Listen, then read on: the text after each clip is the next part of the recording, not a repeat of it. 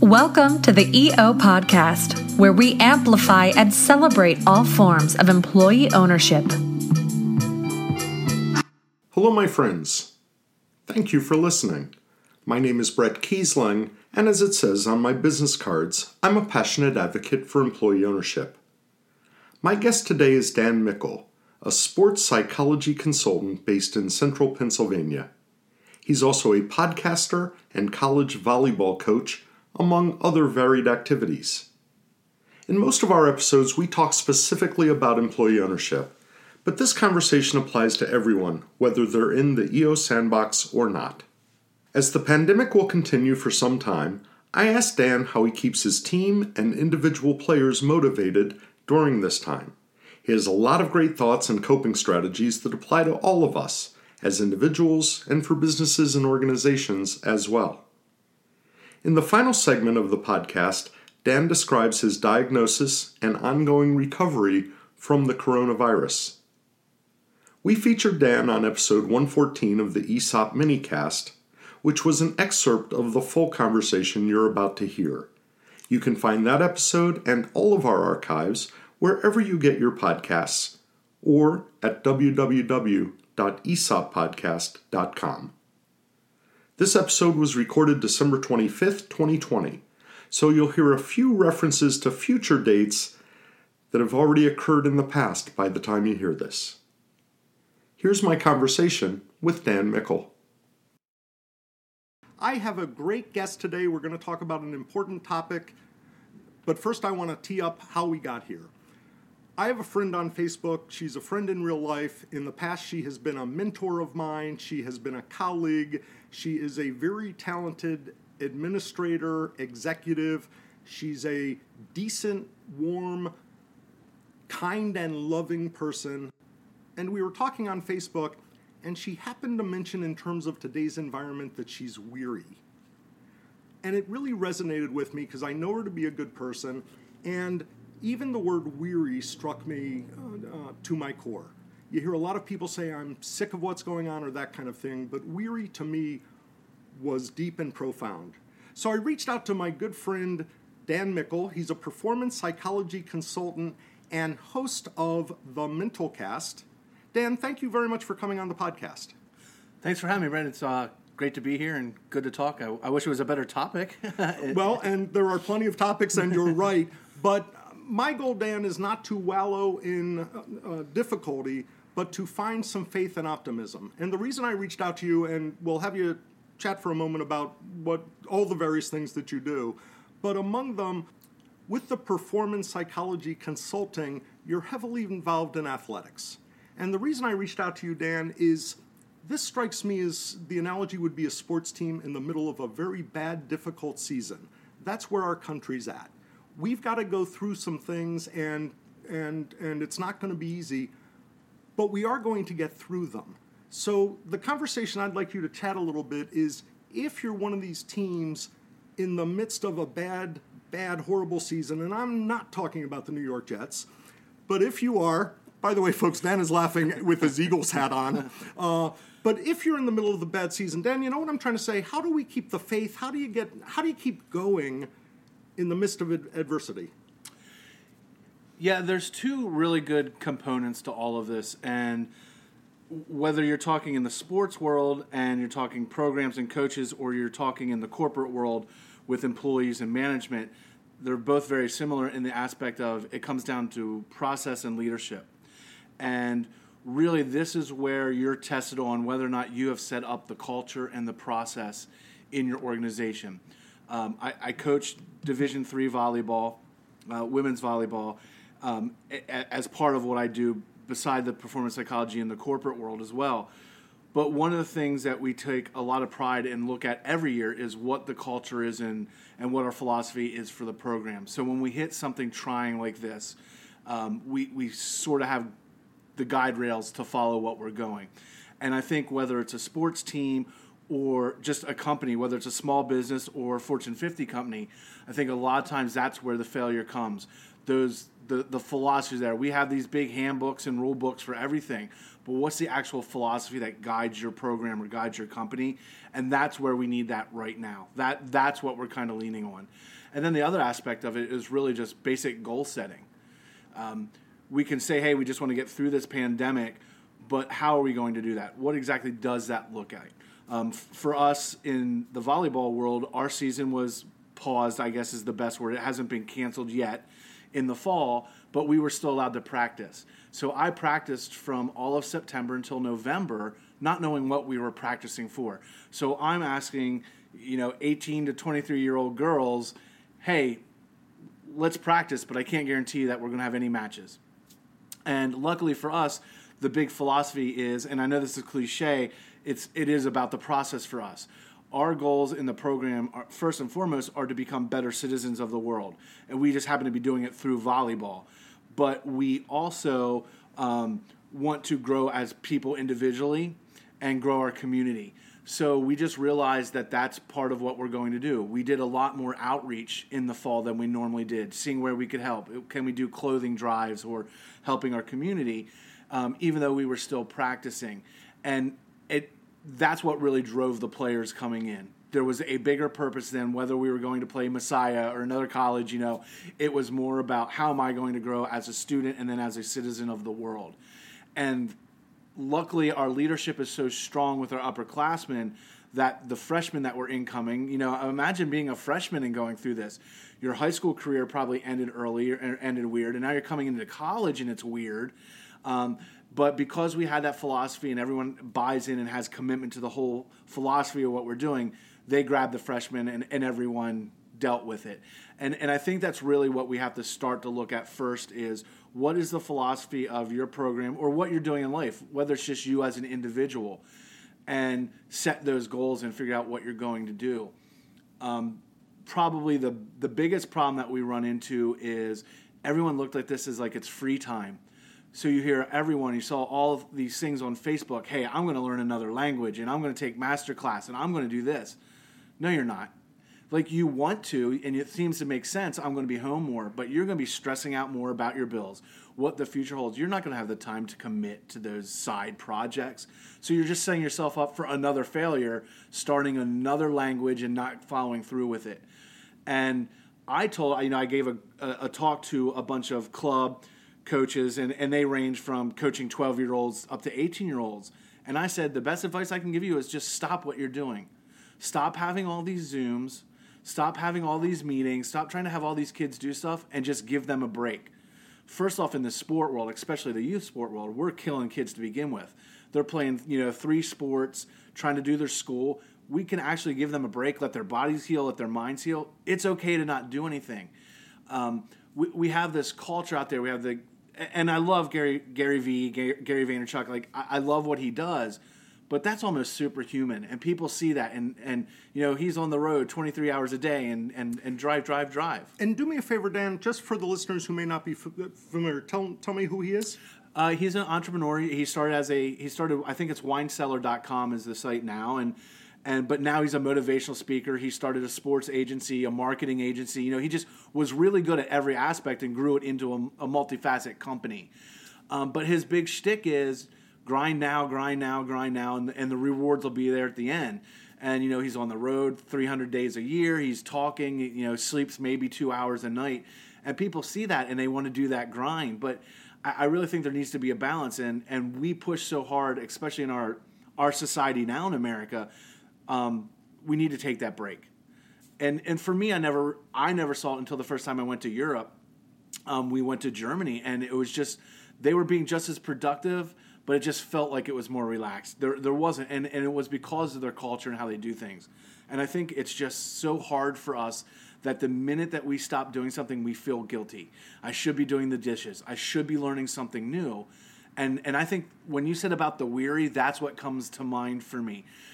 I don't know the friend. I don't know, what business she's in, but I can just imagine, especially someone higher up as a CEO, not only is she worrying about what's going to happen to her employees and the health of their employees, she's worrying about the health of the company, because ultimately that's the health of the employees as well. So, maybe having those, hey, let's just shut down, take the few days off, and figure out what we can do, how we can work remotely and make it efficient, I think is the big challenge. So, as the country is sort of pausing with everything going on, Dan, what you're saying is pause yourself as well. So let me ask this. You talked about your volleyball team, and the freshmen have the advantage of being able to look to the upperclassmen, and they have those role models and et cetera. As a team, they are buying in to what you're doing, and it sounds like you're on the same page. Thinking of my friend, tell me how you'd chat with a team member who maybe is going through everything that you want them to, doing the stuff and not doing the stuff if it means slowing down, but they're in a funk. You know, we're going through this. We're not positive. We're sure there will be games next year, but we're not positive yet. So what kind of message would you have on that individual instead of the organizational, on that individual of how do you hang on? First, by saying it's okay to be in that space. I think some people get really scared. I get sad or I get down. Oh my gosh, is it depression? And it's not putting down depression. It's not taking away from the seriousness. But I think people forget that it's okay to go through emotions. It's okay for us to cry. It's okay for us to listen to sad songs for 3 hours and just kind of get it all out. And I think someone at the C level of a company or the head coach often doesn't want to do that because they don't want to appear weak to those team members. So as the manager, I would go to that person and just say, where are you at? Where's the breakdown? And what can we honestly do to help it? Knowing that, hey, it won't be normal. It won't be, what it's always been. But there's definitely things that we can do to help this. I think it's a twofold. I think the individual is probably scared to say they need help because they're watching people get laid off right and left. And if I go to my boss and say, I can't handle or deal with this, am I going to get laid off? So maybe they're being really quiet about it as well. And then, it's the same as the executive then coming down and saying, okay, well, if they're not performing, do I need to keep them on the team? And I think it's just really, she should talk to those people and just find out, okay, what can we do right now to make this a fit for everyone? But let's begin to look at down the road. One of my probably most popular talks that I give at conventions is on goal setting. And goal setting is kind of a slippery slope, I guess I would say, in a sense that you can over goal set so much, you don't even begin to attack your goals because you spent the whole time preparing and doing the goal setting that you're burned out before you even begin the steps of trying to get the goals. And that's why some people are kind of anti-goal setting. So the process needs to be kind of focused and going through. But one of the things that always amazes me, and I don't know if you've ever gone through goal setting, in the professional world, but SMART is the big one, make it specific, measurable, obtainable, all of that. And I started to realize that there's some letters missing there. So when I talk about it, we talk about smartest. And what I wanted to bring into it was, one is the E is for exhibit. So many people set goals but keep them internal. So if you and I are working on something and we have a common goal, or you're my boss, I want to share my goal with you. Or I would hope that you as my boss would share the goals with me. And not just in the, hey, we need to hit this sales marker or we need to hit this, but the process of how we're going to do it. Don't keep that hidden. The other one is to seek out help. A lot of times people goal set and they don't think to reach out, SMEs or subject matter experts or people in the field or peers that could help them. Just because you're goal setting doesn't mean you have to do it alone. Let's seek out that help.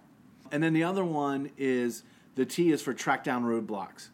The other thing is we always seem to want to be so positive about everything that we're afraid to look at what might get me off track of my goals. Weight loss is a good one. I'm going to lose 20 pounds. That's my New Year's resolution since it's that time of year. But we're afraid to admit the fact that I have to drive by 3 McDonald's to get to my office every day. I need to really know that that's going to be an issue. Or for me, and I've really noticed this, is Burger King. I swear that they pump stuff into the air that you can smell a Burger King from 5 blocks away. But that may be a problem. But people are like, I'll just ignore it, keep it out of sight, out of mind, and it won't be a problem. No, you need to address that and say, hey, in my goals, this is going to be one of the problems, or this coworker is going to be a problem. She doesn't work well with me, so how am I going to get around that? Instead of thinking, well, maybe I can just avoid him or her, or maybe this time it'll actually work. No, you know the history. If it's not going to work, go through it. And going back to that whole, and I love that you said about how the comment about being weary was so deep, because I think that's a really deep word. One, it's not used a lot. But two, I think it does have that deep meaning. Are you weary about the process? Are you weary about the future? What are you weary about? But they're all intertwined. And I think it goes back to those guardrails. If we can really have the philosophy, what's the philosophy of your company, or what's the philosophy of that team? Again, for us, we know what our philosophy is. Now, when I took over the program, it took 3 years to get to that point of getting that buy-in. It's not like I can just walk in and say, hey, this is teamwork and let's do it. So this isn't the time to re-examine your goals and make them harder or that sort of thing. This is the time to acknowledge what's going on in the world, what is out of your control. If you guys can't play games, you can't play games. And then perhaps remind yourself that we are in a space of time that is not permanent. We just got to get through that space of time. Yeah, and a good way that I sleep at night about all of this is, why am I coaching?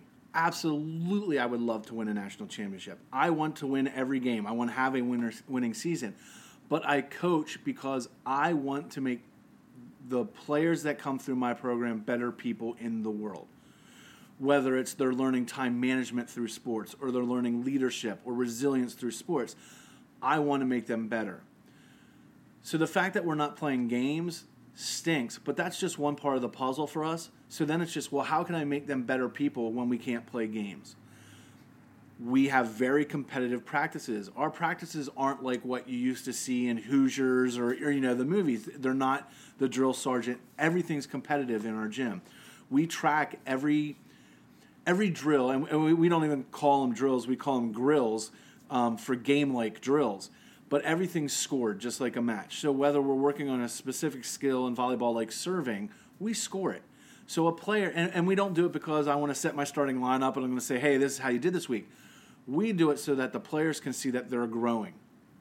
So that's another way in the corporate world, kind of tying that back. And when I started Soul Performance Academy, it was all geared athletics. But then I started getting a lot of corporate people calling and saying, hey, what can you do for us? And I never realized how they're very similar in the world. But in the corporate world, we have a lot of people that, hey, these are your sales goals. But then there's no support on them. How are you reaching their sales goals? What can I do for you to reach those sales goals? Do you have the tools? Do you have the culture? And I think too many times there's these large companies that just kind of go through farming people like, these are your goals. You didn't make it, you're fired. Put an ad, hire someone new, train them. Here's your goal. And sometimes you'll get those people that already know how to set the goals and ask for the help and surround them. But I think that's probably the biggest failure, and that's where it's going to lead in this pandemic. If I was the CEO of the company, I would probably get in front of the whole company, definitely the managers, but I like to think we're all in this together. And you get it with ESOP. I mean, you literally with employee ownership, absolutely. You're all in it together. So I would address the whole company and say, hey, look, this is what we're unsure of. We don't know where our supply chain's coming from. We don't know that we can get these things. So this is how we're going to combat it, or we're opening it up. I just talked to a local friend that owns a pizza shop, and they're having a hard time getting French fries now. French fries is a staple. What are you going to do? Well, we can't get French fries. Nothing I can do about it. So we're going to switch all our value meals to onion rings now, or chips, or whatever they can get. And we're going to do the best we can, and hopefully the supply will come back. I would imagine overseas this is the conversations that's happening in London or in England, with the bans and Brexit and everything that's going on. Maybe they're not able to get stuff into England right now that they've been able to with the travel ban. So how are you going to get around that? We saw it at the beginning of the pandemic, especially in the tech world, people not being able to get product because everything coming in from China is being held up in customs. So what can you do? I'm a firm and I need 50 computers for my new firm, but they're being held up in customs. Well, maybe I can reach out and get you some older stuff or leased stuff and at least get you going. And I think that's probably what everyone needs to look at. It's okay to understand that this is devastating, and it is devastating on so many levels, economically, health-wise, everything. This is a devastating situation. We can't turn a blind eye to that, but we need to recognize it, move on, and figure out how to get around in this. And it's not just filling the space with, okay, well, we're going to cross-train our employees into something new. Is that really worth your time, or could you spend their knowledge and finding ways to do things that are most effective with what you have versus like the learning a new language and cross-training? And in the sports world, that's just what we're doing. I probably won't know until the next meeting of our conference presidents is until January 8th. So January 8th is when I might find out that we have a season. Our kids come back on campus February 1st. So I got to jam a whole season in there between March and May with finals and graduation and all of that. With no guarantee that if the presidents meet in early January and say that it's on, that it will actually be on if facts change with the pandemic and that sort of thing. So even when they say, hey, gear up and start ready, and none of us want this, this is the conversation that we're having. And by the way, with the motivation of you're going to gear up, but it's in the back of your mind that the last week of February, after you've rocked February, it could be closed down again. So that's keeping that motivation that you're working hard, even if you don't get to the games. Yeah, and I guess I just explain how we work practice-wise. Traditionally, we start in August with our preseason. We end at NCAA championships in November. And then we have what's called our non-traditional, or we call it our spring season, because we're technically not playing in the spring, we play in the fall. We're allowed to have 16 contacts during that time, and it has to be in no more than 5 consecutive weeks. We can change when we start that up until the week before we decide to start it. So typically we go in April. It's nice out. It's spring break is done. Sometimes we do it over spring break so we can go out of the country and play maybe, or do some tournaments down south in Florida or something. We didn't have a trip plan. We were just going to do a traditional. We were going to practice for 16 days in the spring, and then we were done for the year. As I was monitoring everything, I just got this feeling that things were going to get shut down. And obviously that's a whole nother decision of politics and what's going on, and it is what it is. I just do what I'm told. So I got our team together and our coaches, and I said, the earliest that we're allowed to go is February 1st. I said, look, we've never gone this early, but I just got a bad feeling about this whole COVID, and at that time we had no idea what's going on. I said, I would really like to, let's just go right out of the gate February 2nd. When you guys get back on the 1st, I'll give you one night on campus. Let's just start our 16 days and let's just get done with it. Out of the 18 teams in our conference, we were the only one that got a spring season because we were the only one that moved it. So we're already a season ahead of everyone. This year, and ironically, the day that we were done, the next day was March 14th when the governor shuts everything down. Right. So we literally finished that day, and then the next day everything got shut down. We got our whole season in. So then when we were looking at the summer and all the regulations, our president, and I love our president at the school, decided I can't argue with everyone about the masks and what's going on, so everyone has to wear a mask and everyone has to social distance on campus. Everyone. And which was earlier than a lot of campuses were doing, and that's still pretty rare. Yeah. Yeah. And she said, I just don't want non-athletic students saying, well, why do the athletes get to practice without a mask on, and all that. And we haven't tested, we weren't doing testing because the cost of that would kill our already hurting budgets. So I opted, we couldn't have 6 players on each side of the volleyball court because we couldn't distance and stay within the volleyball court. But we figured out and we measured it and we watched film to see how many times we could get 4. Now, the problem with that is I have 16 players. If I put 4 and 4 in a court, I got a bunch of kids just sitting around not doing anything. So we went outside. We purchased outdoor volleyball nets. We went out on our field right outside our gym. And from September until mid-November, right before Thanksgiving break, we were practicing 4 days a week outside. And luckily the weather completely held up for us. It wasn't an issue. But that's how we changed. And I didn't mope. Of course, I'd like to be in our gym running the way that we would normally be playing.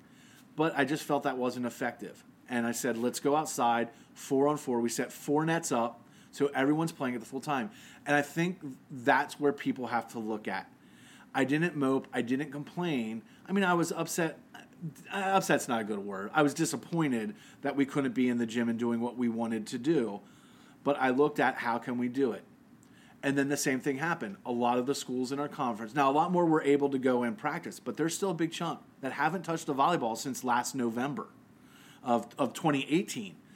So now I'm going to be 2 seasons ahead of a lot of our competitors. And that's what I just kept hounding to our team. Like, that's what your motivation is. If we don't have a season in the spring, I'm sorry to our seniors. Now, for me, luckily the way it works out, I only have 4 seniors. 3 of them, and NCAA has given a waiver to everyone for this year. So even if you play this year, you don't lose a year of eligibility. Luckily for me, I have 2 of my 4 seniors are coming back to take their master's degree. So I only had 2 that might lose out on a season. One is a nursing student who is already doing her clinicals and knee-deep doing overtime at the hospital and said, look, I'm not going to play even if we have a season. This is the field I'm going into. And she's needed right now. Yeah, and I'll tell you, and I don't want to get off topic on it, but one of the heartbreaking stories from her is we just talked right before Thanksgiving, how are things going? Because she didn't practice with us all in the fall because she's on a COVID ward at York Hospital. So then we're talking about exposures and issues to the team, and she thought, I'm just staying away from the team. I don't want to risk it. And she said, the one thing that school didn't prepare me for is death, how much death is around me right now. And I said, I need you to hop on our Zoom and tell that to your team. We were in this funk where, as predicted, they're starting to lose motivation. As much as I love to be a motivator, there's just a point where you kind of hit that wall. And I said, hey, gang, Kirsten wants to talk to you guys. And she said to them, like, hey, look, I'm not joining you this fall, and I won't be playing with you in the spring because this is what I've been going to school for, to be a nurse. I'm in the field now. But I need you to know that when you're down and you're having a problem, I have to tell probably one person a week that someone in their family has died and they weren't there to be there with the person. And that shook my team to the core. One, they rallied around her, which was awesome. Like, they were pumping her up. But secondly, they started to realize, like, hey, when I'm complaining that, we're practicing outdoors and not indoors, or we can't do this and we can't do that, I don't have to do that. And that really kind of motivated them. Dan, we spoke prior to starting the recording, and one of the things that we pointed out in the business world and on the podcast, I do like to remind myself but others. You and I are in the similar situation in that we are inconvenienced, if that's the right word, by COVID. It certainly affects those around us, and we're going to talk in just a moment about how has it affected you.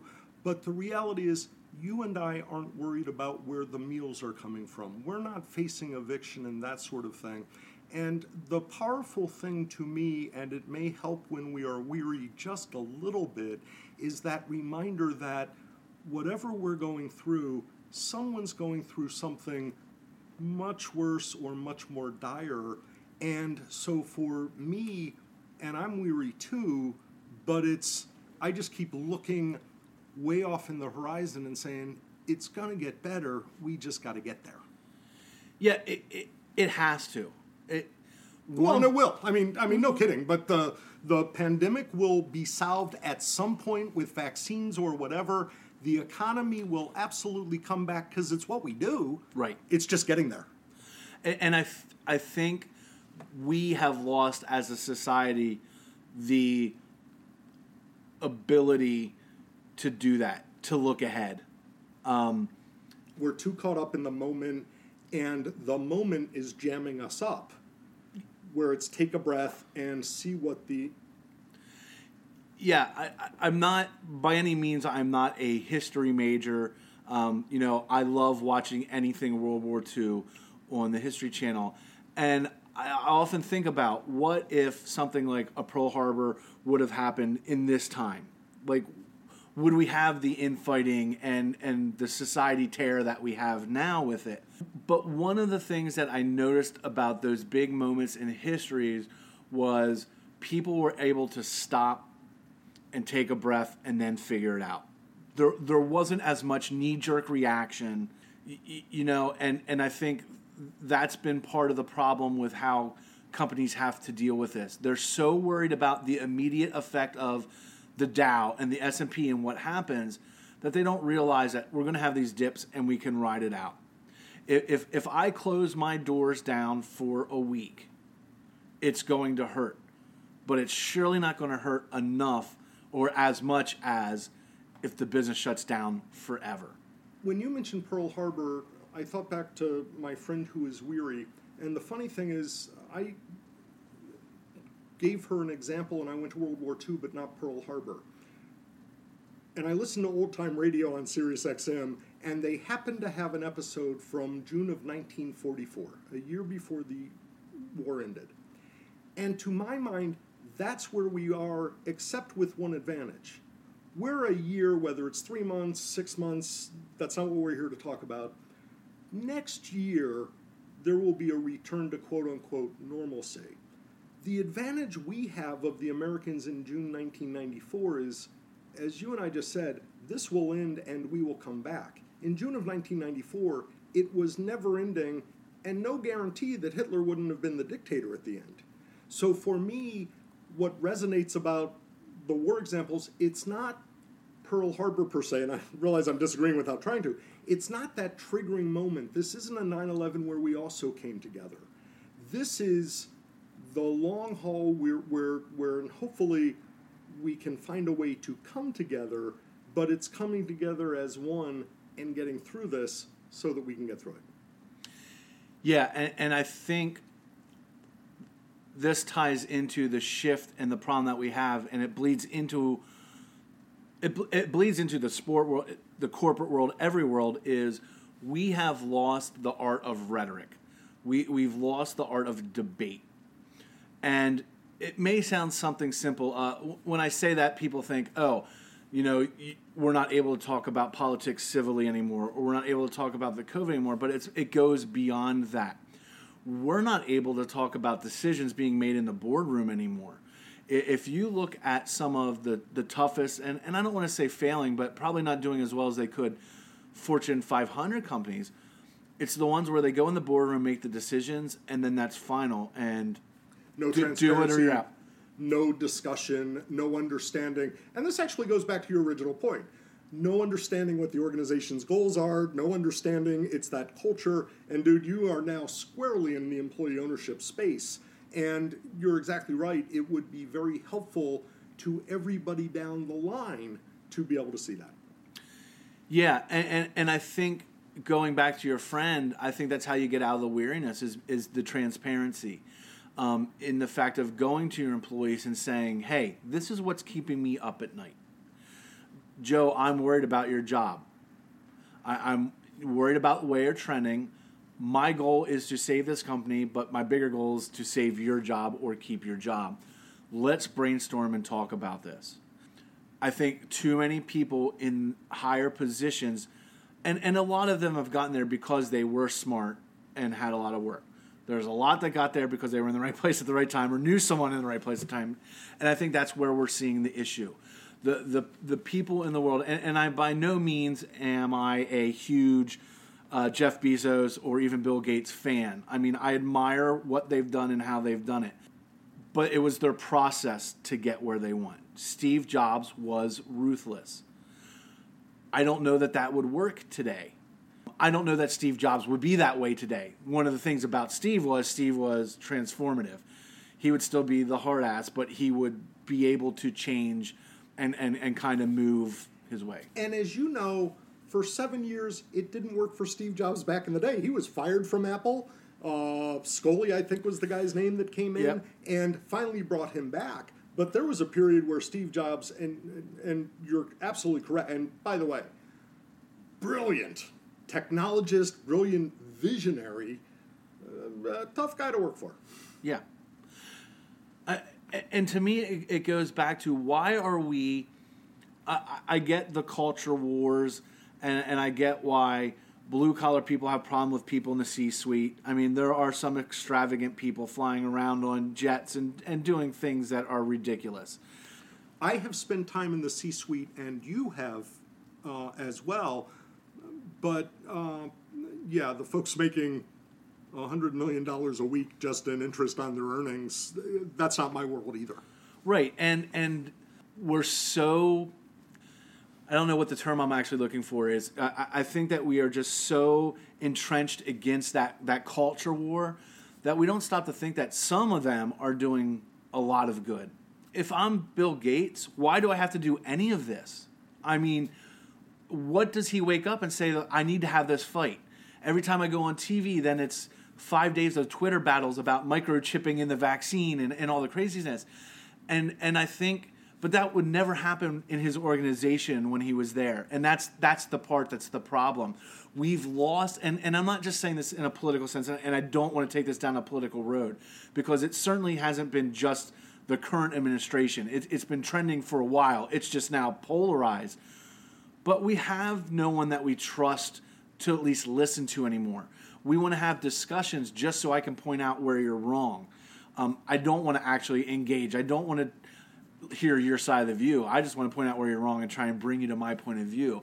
And I think that that's kind of what's losing, and that's what has lost in a lot of the corporate world. We don't have a Walter Cronkite, to age myself, somebody that was just relied on and trusted and they could say anything. That type of leader is gone. Yeah, and it's interesting because my father and I had this exact talk 2 days ago about Walter Cronkite, about this whole thing. The problem that I have with the media, and I don't care, take any of the networks, and even take the fringe networks. The problem that I have is everyone there is writing a book, doing a movie, doing something. So do I really trust that they're in it for the news and the truth of the news and the facts, or are they in it because they want to become famous? You know, the point when the people covering the famous people become famous starts to earn a little bit of distrust. And the funny thing, Dan, and then I'm going to move into a little segment and wrap up, and neither one of us want to get political. There would be arguments over which of the networks are fringe networks. Like you said, hey, all of the networks, including some of the fringe ones. And I'm like, I know which ones I think are fringe, but people who disagree with me would point to different ones as fringe. That's how messed up this is, that we can't even agree on what we're disagreeing on. Yeah, and we don't like going down this political road, but that bleeds into every society now, right? It used to be when I was growing up, and things like politics, religion, all that just was never discussed, especially in the corporate world. You know, I'm 46, so it's not like I've, been around in the corporate carousel as much as some people. But I don't remember ever talking about that when I was working in the corporate world. We just didn't talk about it. And now it's in everyone's face, which isn't a problem, except we stopped learning how to have those discussions. So not only have we started throwing it in everyone's face, we no longer know how to deal with it. Dan, getting back to my friend who is weary, I think you hit the nail on the head. And by the way, because we were just talking in examples, she doesn't happen to be in the CEO or the corporate world. She comes from academia and nonprofits, etc. To me, the weariness is the lack of dialogue, that we're seeing so much ugliness on whatever side. If it's the other side, we think it's ugly. If it's our side, someone else thinks it's ugly, and then there are you and I who are perfectly centrist without a bad opinion. No, I'm kidding, but that's the weariness. It's the lack of being able to have the common dialogue of, okay, what can we agree on? Whether it's masks, whether it's the election, whether it's anything political, everybody is geared up, as you said, And when you talked about, hey, someone will go on Twitter and then other people will go on and rant and flame them, trying to change minds, they're not even trying to change minds. It's, I'm going to beat you up with my opinion, and I don't have any intent to change your mind, or I wouldn't be a jerk about it. Yeah, I'm going to go on here and be as big a jerk as I can because it's going to get me more followers. Dan, I want to go to one more subject, and for those who may be listening closer or with the volume turned up a little bit, you actually have a little bit of a catch to your breath. You can hear you inhale a little bit, and it's because you actually around Thanksgiving got COVID, correct? Yeah. So do me a favor, and first of all, I know that you're well, but I'm glad you're well. And you and I have talked previously. I'm really glad you're well. I haven't had this opportunity. Can you tell me what it was like to get it? Just your symptoms, how you feel? Yeah, so the week of Thanksgiving, everything was going fine. I know I shouldn't have, I went to my parents and had Thanksgiving dinner on Thursday, and then I woke up Friday and had no sense of smell. That was the very first thing I noticed. And the only reason I really noticed is since I've been little, my great-grandmother used to always rub Vicks on me every time I'd spend the night. So now it's been a habit. Probably 300 days out of the year, I sleep with Vicks on. Wow. And it's purely just a habit now. Like, it's just, I love eucalyptus, whatever it is. But I wake up and I can't smell the Vicks. And it's on my nightstand. So the very first thing I do is roll over and open up the can and take a big, huge whiff. And instantly I physically feel my nostrils completely opening up like Vicks normally does, but absolutely no smell. So you weren't feeling bad at that point. You were just like, I can't smell the Vicks. Yeah. That was the very first thing that happened. Now, very quickly then I noticed, okay, I got a fever, which then led to, I think I'm going to eat something. And there was the no taste. And it was scary. Two things ran through my mind instantly. And the first one was, I just had dinner with my parents and my grandmother at their house. Did I get it from them? Did I give it to them? And that was probably the part that weighed on me the most. The second part was, I have 3 kids and my wife at home. What do I do now? And then I started to worry about me and the symptoms. My wife has been extremely, I say over the top, and I mean that in a compassionate way and not in a derogatory way, but has been very over the top about this. She has probably left the house maybe 6 times, 7 times max since March, since it's all gone. She spends all her free time making masks. She's probably made about 1,000 masks and sends them out to everyone that she can. That is wonderful. I pick up the groceries. We do the pea potter, pick it up, and we do takeout. We don't really eat at the restaurants. So the fact that I got it just devastated all of us, because then it was, how did I get it? And at that point, going through contact tracing, I was done practicing. I wasn't around the team. I hadn't been on campus for 3 weeks at that point. And we just don't know what happened. The other scary part about the whole thing is it's Friday after Thanksgiving. I call my doctor. They're all out. So I get the service. The service refers to Hershey Med. They call and say, what's going on? I said, I can't smell anything. I have a fever of 101, and I have no taste. And it got to the point where I had a cracker that I just dipped in hot sauce. No taste.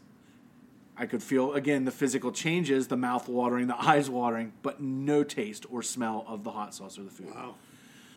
So I explained all this to her, and she said, okay, any shortness of breath or any, breathing issues. And none. It was pretty good. And, okay, well, let's get through the weekend. Here's our direct number. If anything at all changes, you get heart issues, your heart pulse rate, anything, you call us and go straight to the hospital. Okay. Make it through the weekend, no issues. I have an appointment. I do a rapid test. I literally walk in, they swab my nose, and I walk out. It was a minute and a half. But then I had to wait. So now it's the week after. Tuesday, Wednesday, Thursday. And you're waiting for the results, but just common sense. You have no smell. Yeah. Oh, what is this? You know what the result's going to be. Yeah, so we instantly went into now. My wife and I briefly talked about what happens if one of us gets it, and honestly, we thought one of the kids would get it from school or something going on. So our contingency was more about how do we isolate the kid.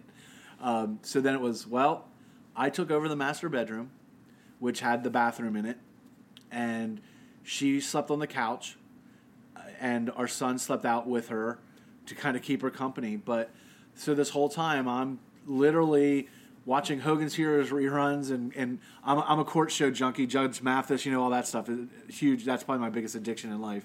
But that's all I'm doing. I'm just sitting there, and I'm drinking water, but I'm not hungry. And that was the other thing I wasn't prepared for. I just assumed, now I don't know if it was I wasn't hungry because I couldn't taste anything, so my body's like, why bother? But I was probably eating, I would say the max 500 calories a day on a good day. So I'm now isolated, even though I can hear everyone in the living room. I can FaceTime, I can call, I can do all that, but obviously it's not the same. You're in your bedroom. Yeah, like if we were doing this over Zoom, it wouldn't feel the same as us sitting and doing it.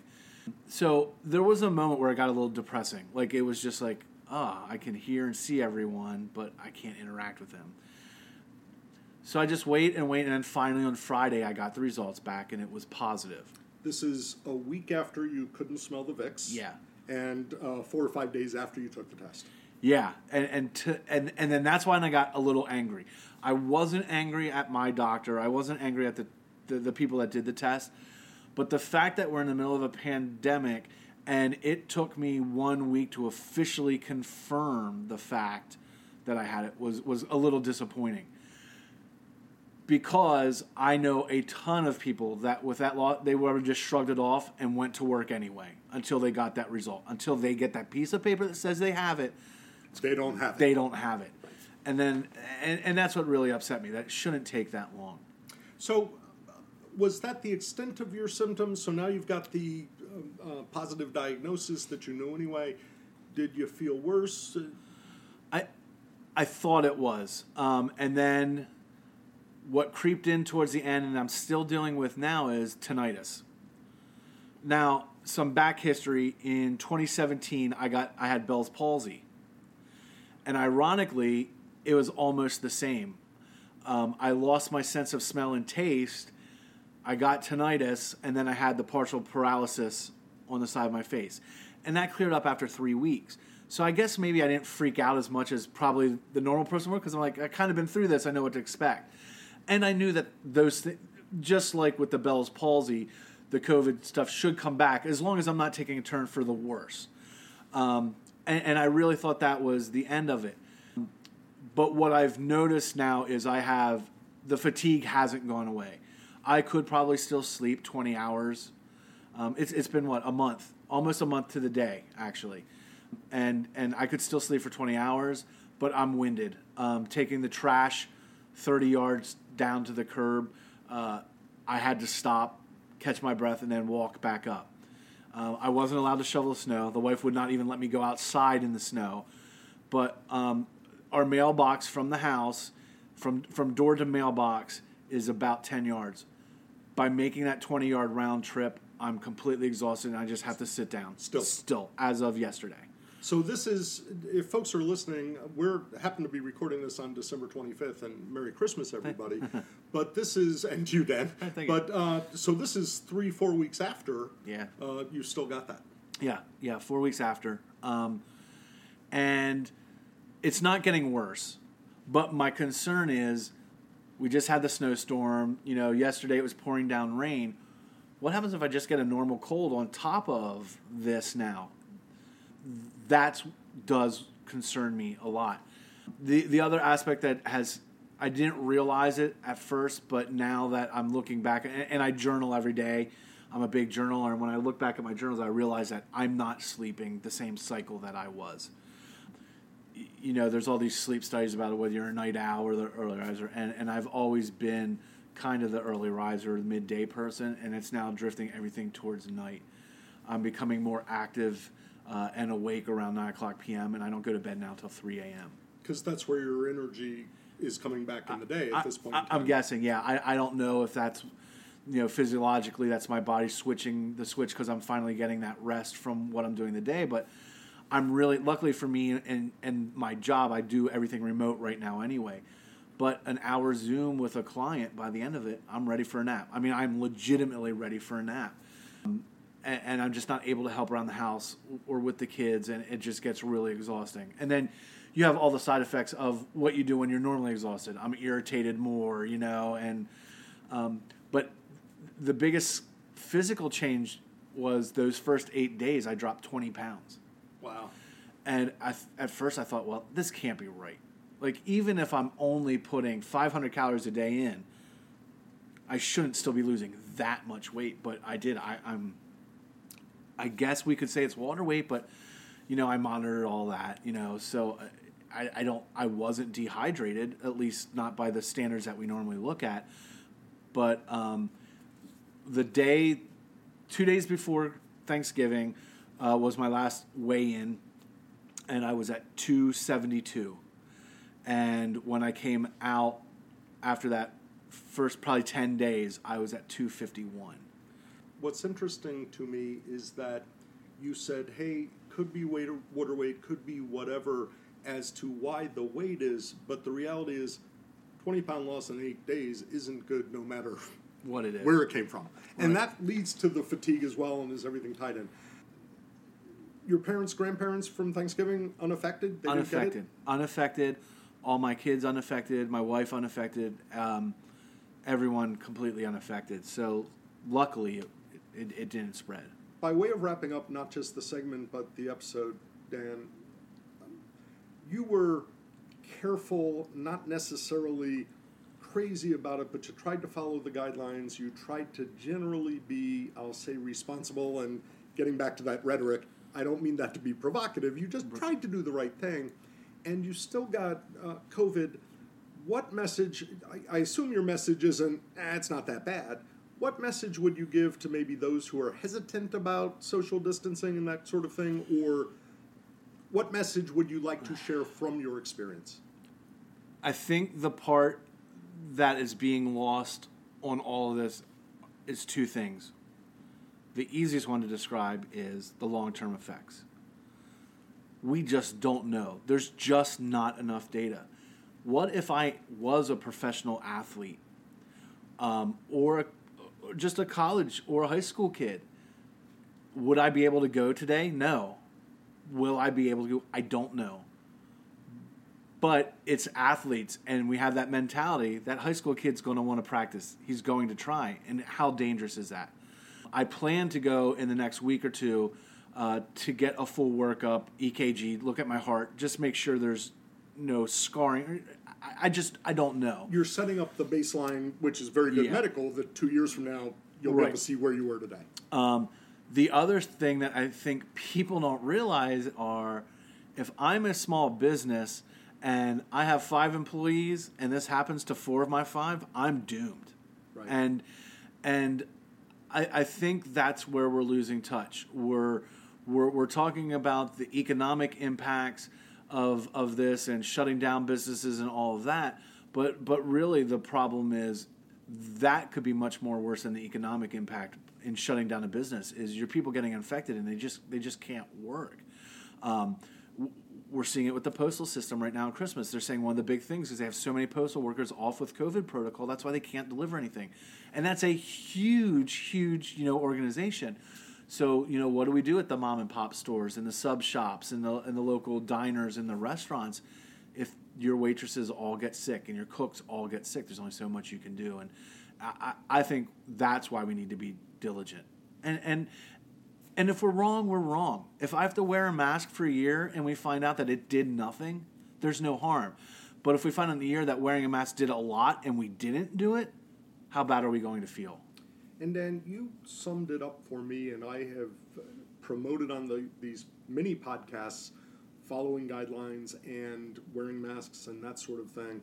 But what resonated with me is I would hate to come down with COVID, but I'd be devastated if I spread it to others, because it's normally that. Dan, let me do this. First of all, thank you very much for coming on the podcast. you're a podcaster yourself, and I see why. This was a lot of fun. People can find you at The Mentalcast, available wherever you get your podcasts. And I saw on social media that you just got onto Pandora, do I believe? Yeah. Very exciting. I hope people check out the podcast, but you do a lot of the consulting that, as we've talked about, both corporate and business. We're going to put links in our show notes so that people will be able to find you. But I really hope, that if people like not just what you're talking about, but how you're talking about it, to reach out for you in consulting. And we really didn't get into journaling. You are the real deal on journaling. Not just you journal yourself, but you advise, coach, and that is a whole other fascinating topic. But thank you so much for coming on and joining me today. Thank you, and I really enjoy your podcast, and I love what we've had to talk about ESOP a little bit before. That a former company in the area that I used to work for went ESOP after I left, and had they stayed ESOP, I probably would have stayed, because the benefits of ESOP and what their vision and how they changed and pivoted, I would have absolutely stayed. We had talked about that previously, and as a matter of fact, boy, it was probably a year or two ago, because we both travel nationally in our work, or we did before the pandemic, and we never got down to sit down. But if you don't mind me saying, it was D&H Distributing. Yep. And I've talked about them in the podcast. That's why I'm mentioning them. Yeah. Amazing employee-owned company. And the conversation that we had, and you won't realize this, but it'll tie in with some of the podcasts, we have been highlighting with a lot of guests what I'm calling the EO aha moment. That moment when they realized that employee ownership was just, holy moly, the real deal. And you had what I'm thinking of was kind of like the negative photographic image of the aha moment of, oh, my former company's doing great and it's really cool, but I left them because it wasn't really...